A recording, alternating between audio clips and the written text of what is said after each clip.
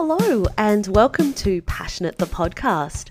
I am Emma Woods, and today on the podcast we are going to take a little detour talking about a passionate topic to discuss a topic that globally we are all, obsessed with: COVID-19. We're so lucky in Australia that for most of us, we haven't contracted COVID-19 and we don't know anybody that has. So when my friend Megan DeWet, who lives in South Africa, contracted COVID-19 and then gave it to her partner who was diabetic, so has an underlying health condition, hearing what the experience was like for them was something I wanted to share on my podcast. I met Megan as a 17-year-old GAP student where we were both placed in a primary school in a little village called Ramby in the middle of England, where for the next year we proceeded to work, travel, make friends and start our journey to become adults. We both became lawyers, although Megan is now a barrister. Megan lives in Cape Town, South Africa, and loves hiking, bike riding, and the occasional glass of wine. Hello. Thanks for joining us. Hi, Emma. Yeah, it's a pleasure to do this with you. Yeah, thank you so much for taking the time to talk about your experiences over there. And I think I want to start really with, over COVID, we've actually caught up and messaged and FaceTimed actually quite a bit, especially in lockdown when it first started, didn't we? We got to kind of catch up and see what was going on across this other side of the world when for a lot of the time in Australia, we've been in a bit of a COVID news bubble. So I guess, is that the same in South Africa for you? Have you heard anything about Australia in the past 18 months? I have not heard anything about Australia, but like you said, I think Australia is this little safe bubble that a lot of people aspire to go and live at if they can get there. And as for the rest of us, we carrying on I think the real world is probably the wrong word to use, but we're carrying on with our own grind.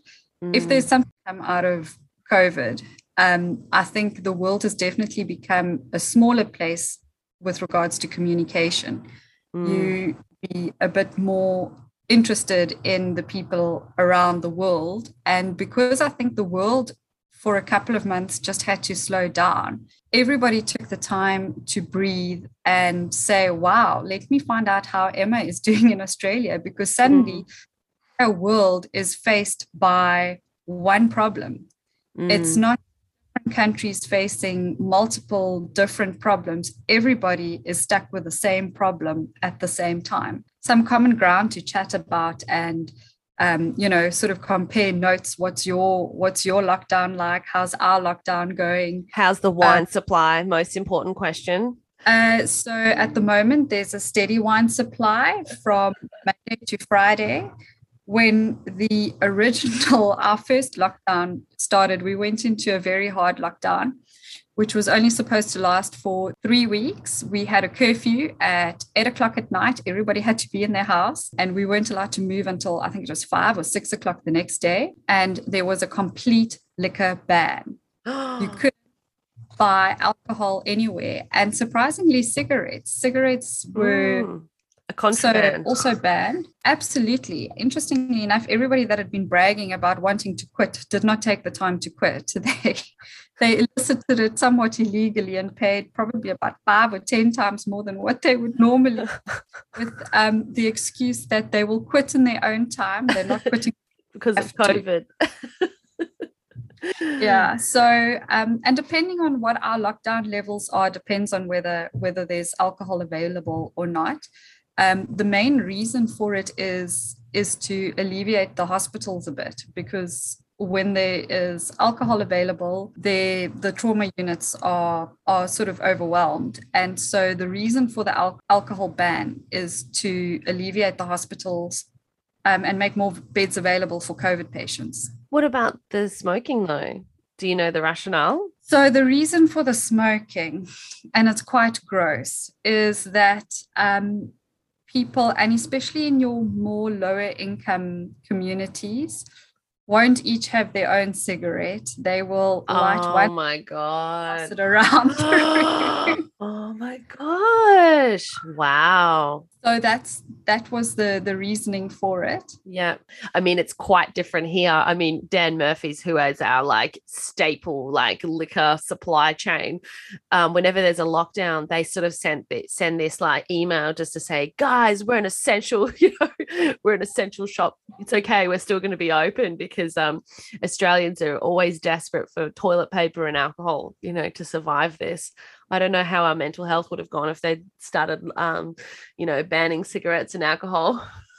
So alcohol, people became quite innovative and started brewing their own, whatever it is that they were brewing. And my brother was one of them, had quite a moonshine operation going in his garage.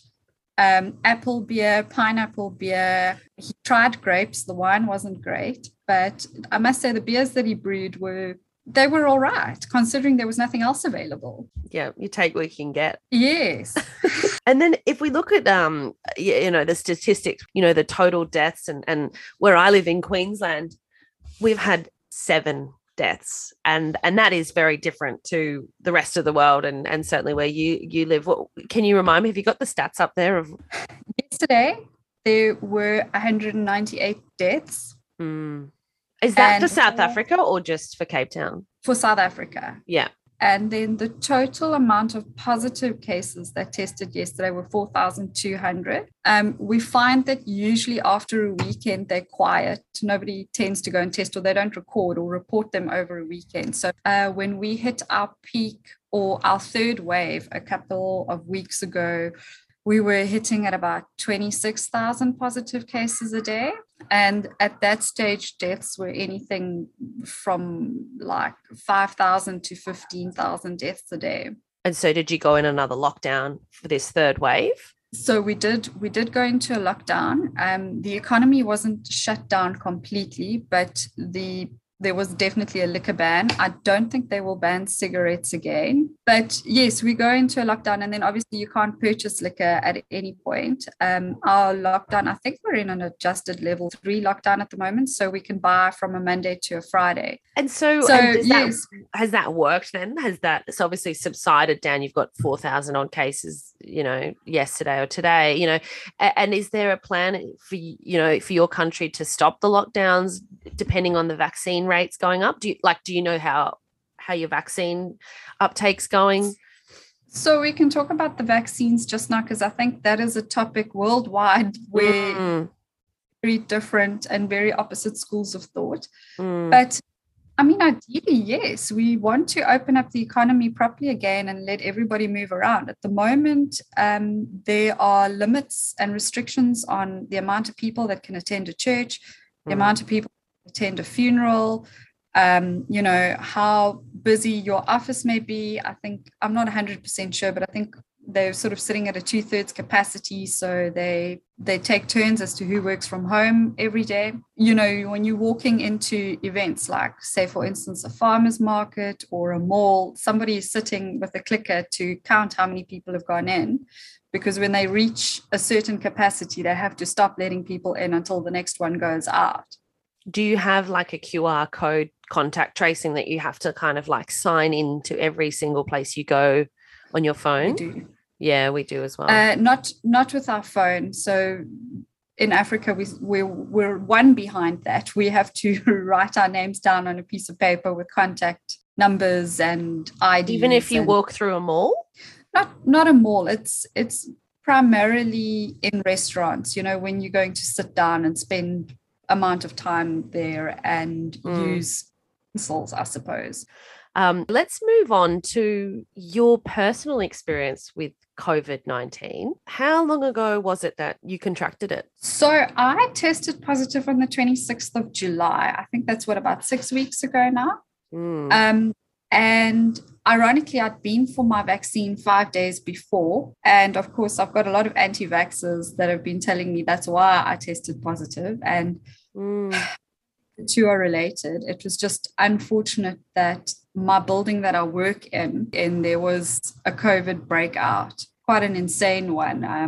A third of my floor tested positive, 2/3 of the floor above me tested positive, and everybody tested within days of each other, sort of a day before, a day after me, but everybody tested positive. So there definitely was a sort of a cluster breakout that happened here. I'm not sure who patient 0 was.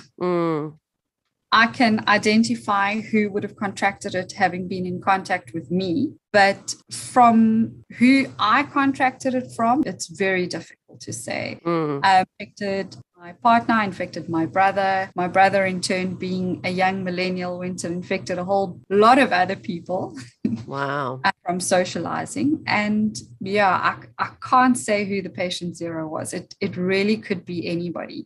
And how did you know that you got COVID? Did you sort of start to feel unwell and think straight away got tested, or did you sort of think it was just a cold? I woke up on the Monday morning, the 26th that I tested. I woke up and I was not feeling great. I was headachy. I'd been uncomfortable that night. Like I felt my body was sore, and I woke up with a headache and a fever. And I just thought, sure, this is bad PMS. Took painkillers, and I thought, well, I'm not going to go into work early. I haven't got anything urgent. Let me just sleep off the headache and then I'll head in. And I slept until about 11 o'clock that morning, which is very unlike me. And Louis said to me, well, why don't you just stay at home for the day? And I was still very insistent. No, I have to go to work because it's Monday. Otherwise, my whole week is going to be out of whack. And just after lunch, a friend of mine that works with me here in the building phoned me to say she's really sorry. She saw me on Thursday and she's just tested positive for COVID. Symptoms at the time, so she doesn't think she would have infected me at that stage, but I'm one of her contacts. She's letting me know. And then I knew that had explained the headache that wouldn't pass, the fever, the body aches, the fatigue. And so I went immediately and I had a rapid antigen test done. And yeah, they phoned me 15 minutes later and they said I was positive. Louis had tested negative at the time. It was really just a matter of time for him to have tested positive as well. I mean, we were so close to each other all the time. And I got banished to the room, and that's where I stayed until he contracted it. He didn't want me moving around the house. But yeah, the symptoms are not great. I know some people have them a little bit lighter than others, but my experience was severe headaches, which no painkiller will break. I had a fever and then the body aches. I can't explain the body aches to you. They didn't last for the whole day. It would sort of come in waves, but like every muscle in your body is burning, it's aching. No amount of hot water or a warm bed will help it. No amount of stretching. It's really insane. And you sort of start feeling very despondent. You feel quite tearful because you don't know how to deal with it. And then day 3, I lost my taste and smell, which was very strange, but also quite a bit of fun because I tasted, blindfold me and put things in front of me to... You could be eating dog food. You wouldn't have known. You'd have to trust Louis that he did the right thing. Probably cat food. I wouldn't have known because I could not smell it. I could not taste it. It was really very, very bizarre. I'm only now starting to get hints of my taste and smell back, which again, sometimes it's a blessing, sometimes it's not. Depending on who's cooking. Depending on who's cooking, depending on who's doing what, where they've been.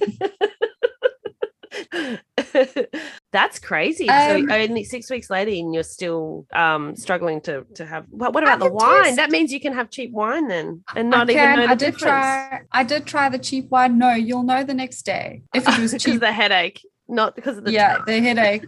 That's always true. There. That doesn't change because of COVID. Oh my God. Okay. Yeah. So I think my bad COVID experience really started when Louis started getting sick because he's diabetic. So from the Monday, Louis started showing symptoms on the Wednesday evening, and he wasn't sleeping well. He was uncomfortable and restless at night. And I just thought, well, this is it. Although, once I tested positive, we took all the precautions. I was banished from the house and not allowed to move around. And he was walking around in almost a hazmat suit and just spraying sanitizer everywhere. Was it Delta? Definitely, yeah. We were told it was Delta, yeah. Yeah. which they say the Delta variant isn't so bad. It's just serious flu. So he started out with a fever and a cough. And by Friday, he'd had a really bad Thursday night. And Friday, he said he's going to go and test. He doesn't think it's COVID. He thought it was a post-nasal drip, but I knew. And he came back having tested positive and very grumpy, which is probably understandable. And yeah, went and got straight into bed. And, that's where he stayed. His fever was bad and he was coughing uncontrollably. And the Saturday afternoon, he told me that his blood glucose levels were sitting at 14, which is quite high. He's got his diabetes under control quite well. He usually averages at between 6 and 7 or 8. So 14 was quite high and quite dangerous. And I said to him, well, have you been taking the medication? And he said to me, I think so. Sunday, he was in bed the whole day and he'd been coughing. You could actually see like he was feeling really unwell. He was looking unwell from the coughing. And on Sunday afternoon, he told me he tested and his sugar was 19.9. It's close to a comatose state. And that is where I started panicking because I do not know how to manage that. And I'd also checked that afternoon, I'd checked his oxygen sats with an oximeter, and they were dipping between 84 and 78, which they tell me that's quite dangerous. You should ideally be sitting anything from 96 up. And I spoke to a doctor that evening, one of his friends that's a doctor, and she said to me, no, for a diabetic, if the sats are below 92, you've got to get him to a hospital as soon as possible. Got him into the car and I phoned and I said, well, you've got to help me out. I don't even know how to start. I mean, do you just walk in? My experience with hospitals are you usually referred by a doctor. No, you just drive, but she'll phone around. She's a doctor. She knows all the hospitals. She'll phone around to find out whether they're beds, because we were in a wave, we were in our peak. So all the COVID wards were full. And we ended up at a hospital on the other side of the city and they took him in there. I had to sit and wait in the car. They wouldn't let me in. And that was about 6 o'clock the evening. And at 2 a.m., the doctor came out and told me that they'd run all the tests on him that they could. And they think possibly the low oxygen levels are because of sleep apnea. And I just thought, I know this man hasn't got sleep apnea. I've been sleeping in the same bed for how long now? It's definitely not sleep apnea, but okay, I'll humor him. And they prescribed him some penicillin for the post-nasal drip. And the doctor also said to me that there's a bit of man flu involved there.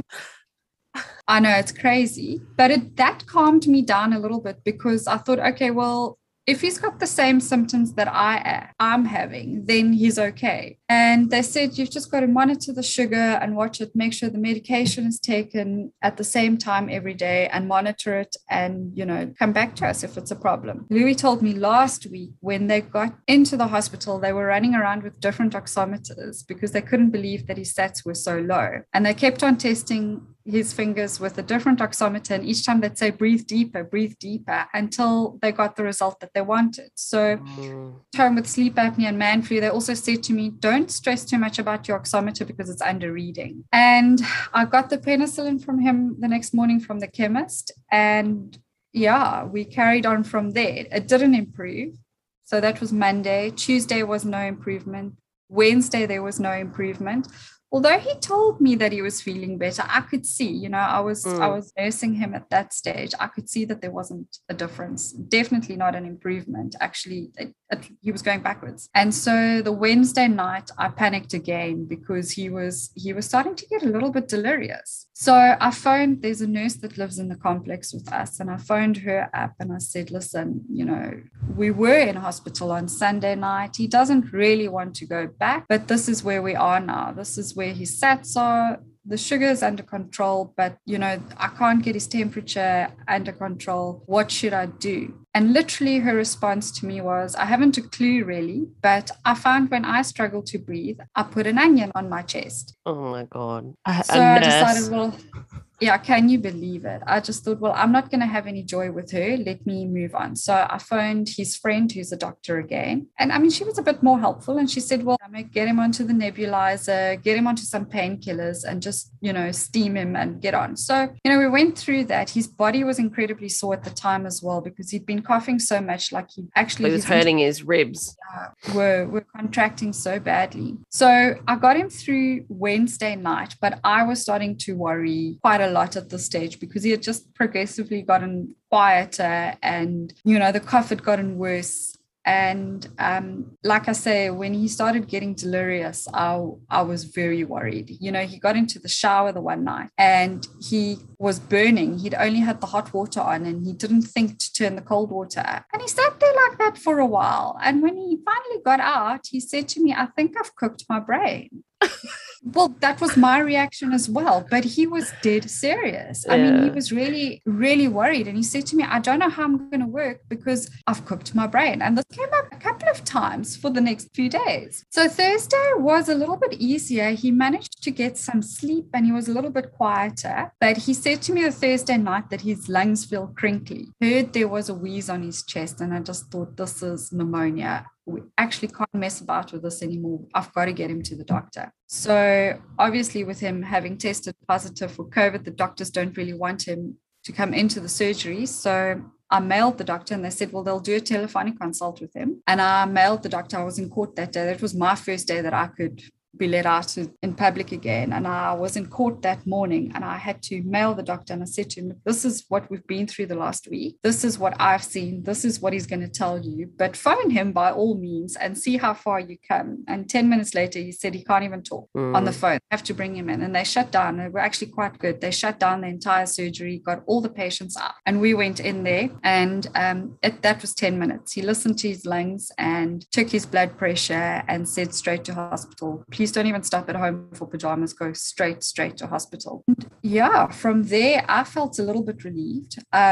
upset, but a lot more relieved because, this medical attention or the medical care wasn't on my shoulders anymore. And yeah, they said to him there, he contracted COVID pneumonia, which on the scale they say is severe COVID. And he went into the ward there with nothing, just literally his cell phone. And I was quite worried that he was going to stay for a good 2 to 3 weeks. That's how sick he was already. He was wheeled in with a wheelchair and they took him in there. And I must say they were great. They put him onto a course of steroids immediately, but because he's diabetic, the two act up against each other. So the steroids caused the blood glucose to go, to skyrocket. And I think he said to me in hospital, he tested around about 16. Oh my God, yeah. Which is quite high, but they were managing it and they were able to control it, which was that was a great relief to me because I'm not a medical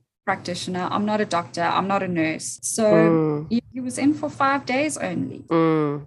He recovered quickly. He did. He's very lucky. I mean, the road to recovery is not quick. It's not like a cold or a flu that you have once they give you an antibiotics. You're fine after a couple of days. I have found, the post-COVID symptoms have been quite challenging for me, who's coming into work every day and working a full day. Like I sort of have a routine. I'm hit with a sinus headache at 10 o'clock every day without fail. It sits there. Still. And, if I don't treat it then, I still have it at 6 o'clock that night. And the fatigue has been insane. I can't explain it to you. Your whole body aches because it's so tired. And so, during the whole day, or is it at night? So I find at the moment, I'm struggling to get up in the mornings, which is very unlike me. I'm usually up at 5 and I get ready and I'm in my office by 6, 7 in the morning. I'm finding getting up in the mornings is very difficult. Like I'm just exhausted. And once I do get going, I come into the office. I've been drinking a lot more coffee than normal. And once you get going, lunchtime, I'm all right. But then by 2, 3 o'clock in the afternoon, this exhaustion just hits you again. The first 10 days were very difficult for me because a simple task that should take me an hour to do was taking me 4 or 5 days that I was just not able to finish it or think or critically evaluate in any way. That has definitely passed. I don't think I'm quite up to speed where I would like to be or where I was previously, but there's definitely been a vast improvement. And what about Louis coming from, having a much more serious experience with COVID? How is his recovery